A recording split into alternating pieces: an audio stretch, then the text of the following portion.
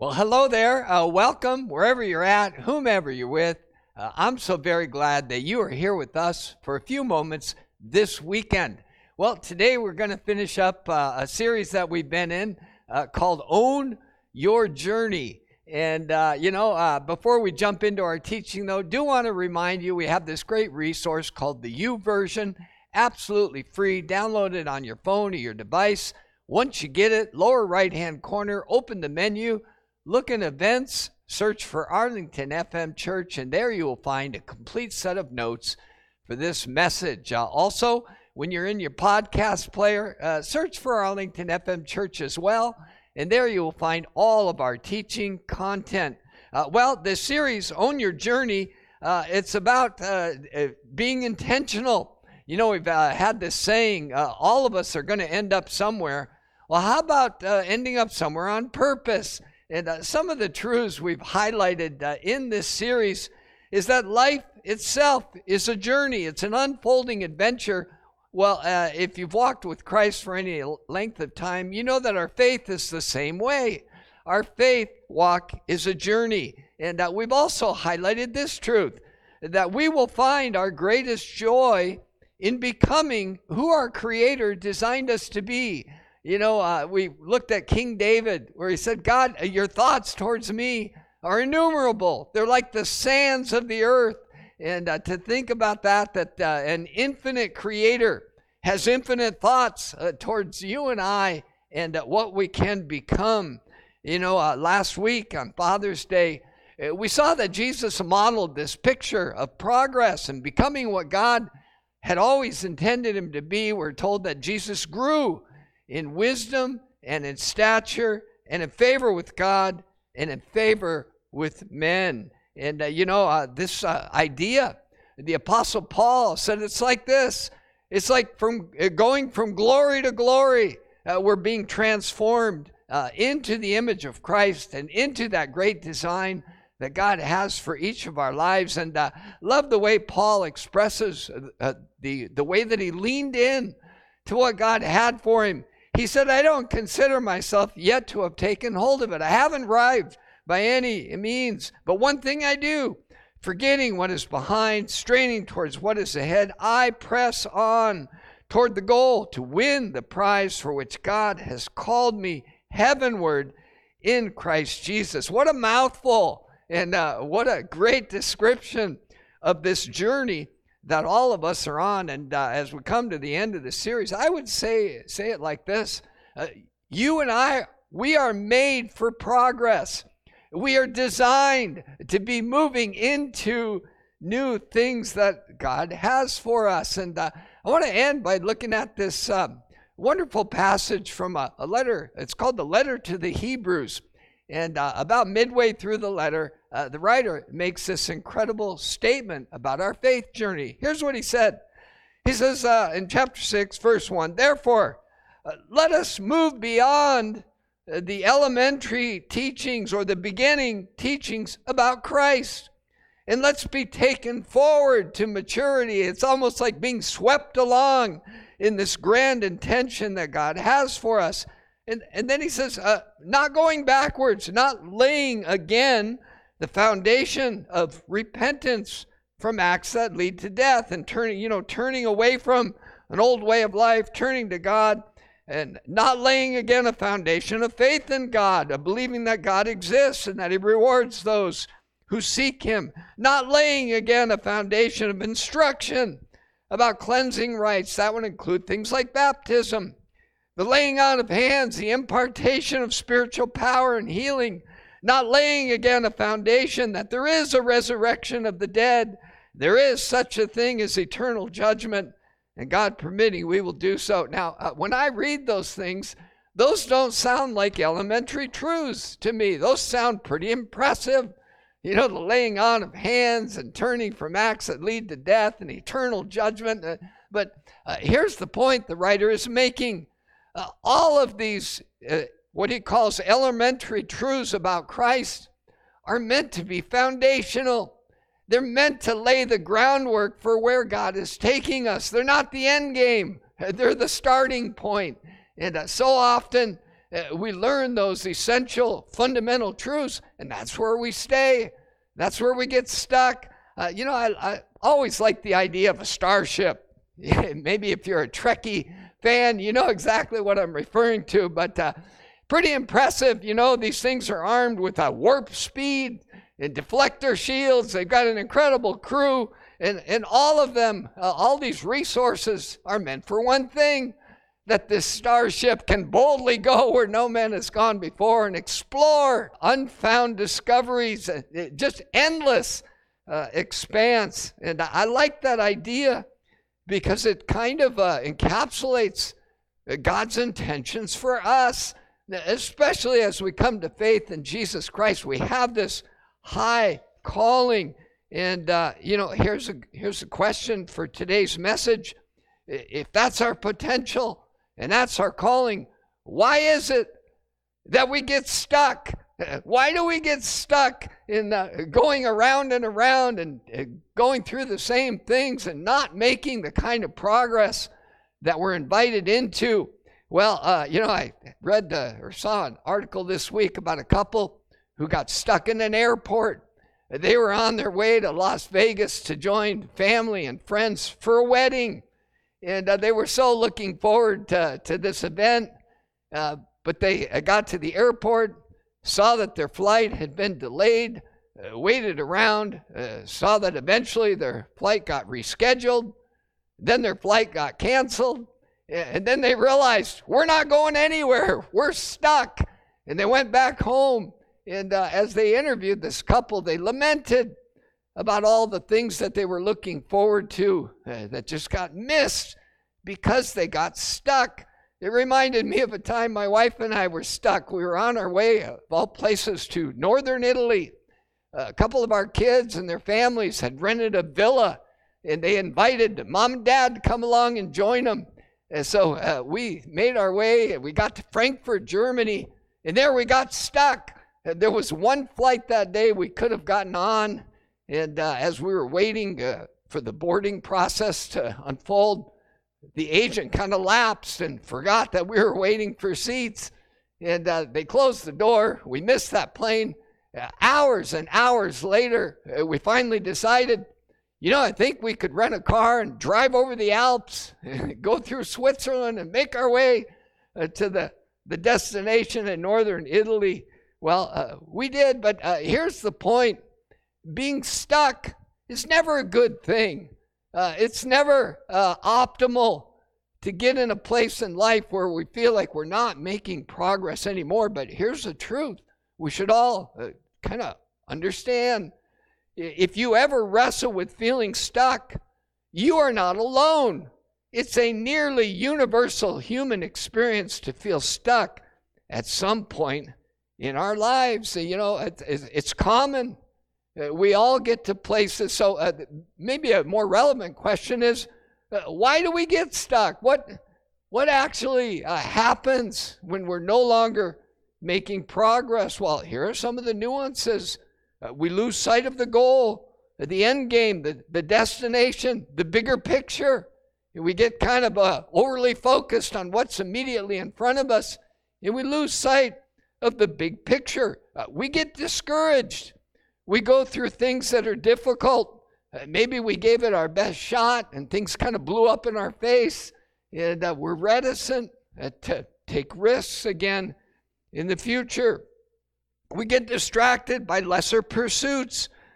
This seems to be reflected as you read beyond Hebrews 6, the rest of the letter. You see, there's the tendency, things get hard, things get difficult, and we'll settle for lesser things. The great example of this is a guy named Esau. And Esau saw his brother with a good bowl of soup, and he wanted some.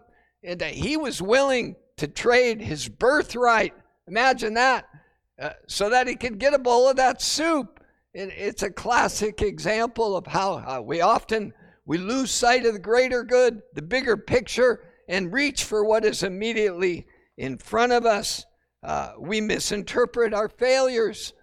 Maybe we, like I said, would give our best effort. Didn't work out that way. And we kind of turn that failure inward. We begin to not believe in ourselves and not believe in the future that God has for us. We mismanage our feelings of regret. And, we mentioned in this series that rather than trying to live without regret, how about we allow regret to propel us forward? We interpret those regrets not as situations that we long to try to recreate, but we learn from them and actually let them catapult us forward. Someone said that we often get stuck in traumatic experiences. These difficult crises that we go through get frozen in our emotions and our memories. And unlike normal memories, we can't seem to get past these. We can't seem to live beyond their impact on our lives. Another one who studied this human experience of getting stuck made this comment: we often get stuck because we stop having what they referred to as peak or transformative experiences. These are the kind of experiences that come to us when we're willing to risk, when we're willing to exercise our faith and step out, encourage. Some scientists call these transformational learning experiences. Others call them disorienting dilemmas. And here the essence of these types of experiences, they take us beyond our comfort zones. They move us into things that are new. And here's a sad reality about these transformative experiences, is that they tend to happen most when a person is in their teenage years, in their 20s. Then they actually begin tapering off when a person goes through their 30s. And here's the sad reality about these transformational experiences. They become almost non-existent for people over 40. And if you're over 40, that statement ought to shock you, that these kinds of experiences that promote growth in us, that cause us to see ourselves differently, our world differently, our God differently. We open up to new truths and become new people in the process. Well, we often get stuck because we stop having these kinds of experiences. Someone else who studied stuckness said we tend to get stuck when we view our personalities as being fixed. There's a lot of fascination with assessments, finding out how we're wired, how we're put together. But the downside of that is we tend to think, well, once we know who we are, that's who we are, for good, forever. And that simply is not true. That our personalities are constantly, can be in a state of formation. We can be changed. One other reason we tend to get stuck is we lose hope for our future. This is kind of a combination of all the previous reasons. Is we go through disappointments, we go through painful things, we stop having transformative experiences, and the outcome is we stop hoping for a good future. We stop anticipating God doing new things in us and through us. So here's a good question. This is why we get stuck, but why do we stay stuck? Why do we stay in those places where we're going in circles and we're not moving further in and further forward to the things that God has in store for us? Well, many have observed we tend to suppress the truth about ourselves. When we get stuck, we don't want someone poking on our stuckness. We don't want anyone to ruffle our little nests and our routines that we've made. We give in to fear. We become fearful about our future rather than faith-filled. And we give too much attention to the opinions of others. We start embracing our doubts and our negative thoughts, and we settle in to our standard routines. Well, I happen to believe that the costs of remaining stuck are enormous. The costs of staying stuck are incredible. It's much more than a missed weekend with family and friends or a missed vacation. The cost of staying stuck is we live without hope. We settle for less. The parable of the talents that Jesus told in that story, the one servant, employee, faithful follower, you might say, the one who did not experience the master's joy was the one who was stuck. He did nothing with what was entrusted to him. He buried it. And it's a great example that the biggest robber of our own joy is when we don't move forward in the things that God has entrusted to us. We don't inspire faith or hope in others when we're stuck. We don't awaken and stir that kind of anticipation in others that causes them to reach for God. And when we're stuck, we tend to fill that capacity for joy that God created us with. We tend to fill it with lesser things. And again, that example of Esau is really a pinnacle of this tendency to trade what is immense and valuable and filled with possibilities for something that is immediate and tangible. A good example of this would be someone who fills their lives with pornography rather than meaningful, intimate connections with people. And so as we come to the conclusion of this message in this series, here's really the key question is, how do we get unstuck? How do we move beyond those places that we've settled into? And how do we change our perspectives? There's a lot of advice on getting unstuck, and it would be things like change your mind, move your body. Sometimes our bodies itself are manifestations of our internal stuckness. Face your fears, we're told.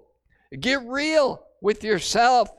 Open up to the influence of others. Well, I would say this, since we're coming out of the letter to the Hebrews, this invitation to move beyond the elementary teachings, the foundations, and move into the great things that God has for us. I would encourage you, read through the letter to the Hebrews through this lens of getting unstuck. And what you'll begin to see is that the writer says, hey, while you're being stuck, know this, we have a heavenly priest. His name is Jesus, who has an incredible, unfathomable view of who you can become. And that incredible high priest, he gets you. And we're told he sympathizes with your weaknesses. And in spite of that, he invites you to come near to God through his sacrifice. In fact, we're told in the book of Hebrews that we have access to God the Father through what Jesus Christ has done. We're invited to draw near to God with full assurance. We're invited to join with others, to spur them on towards love and good works. We're reminded of the heroes of the faith in the past who looked beyond their stuckness and they looked to a heavenly kingdom that was being given to them.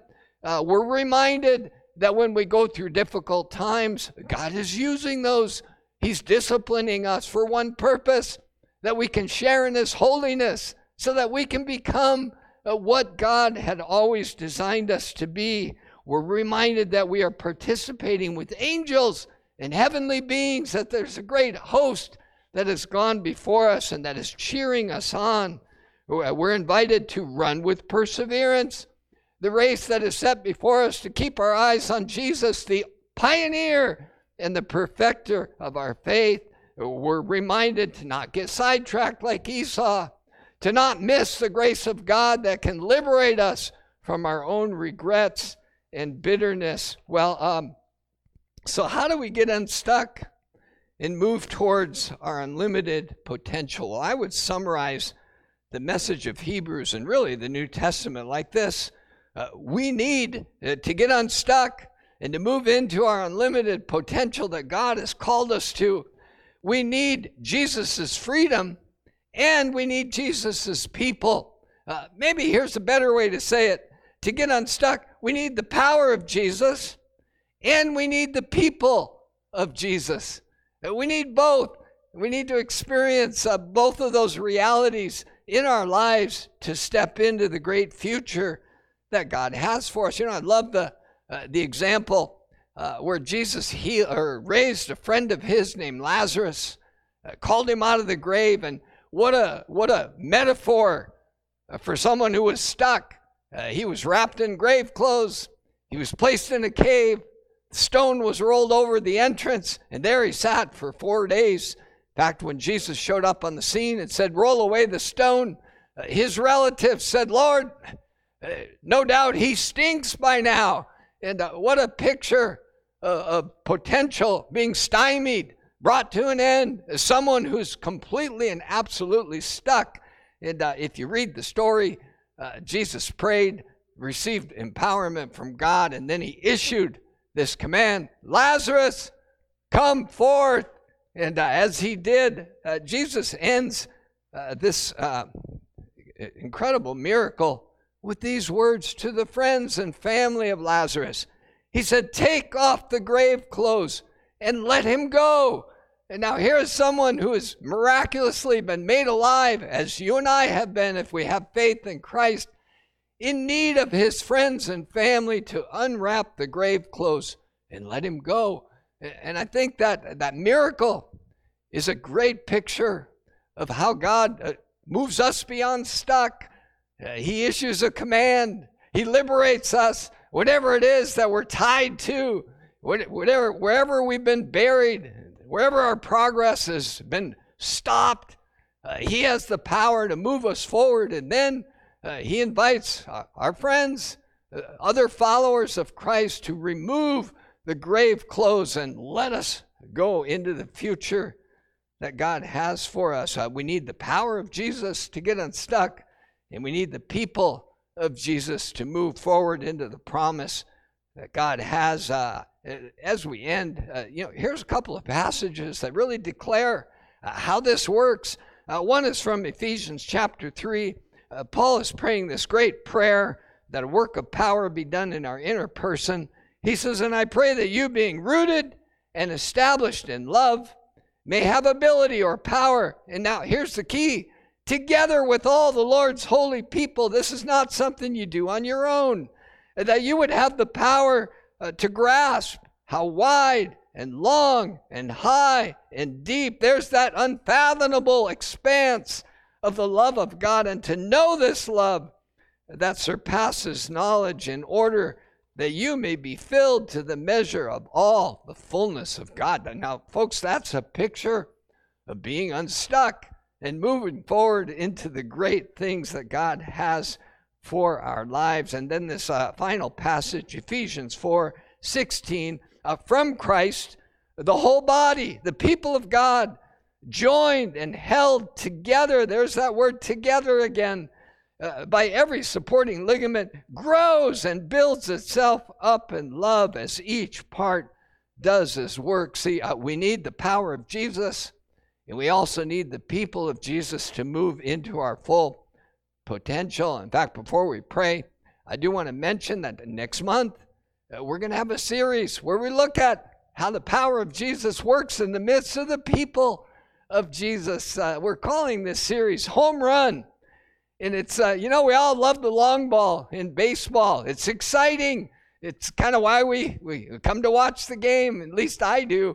And we're going to look at how do you hit a home run in your involvement with God's people, going yard in church. And over the next month, I invite you as we dial into this series on how it is we move forward into the great things that God has for us in our relationships with each other.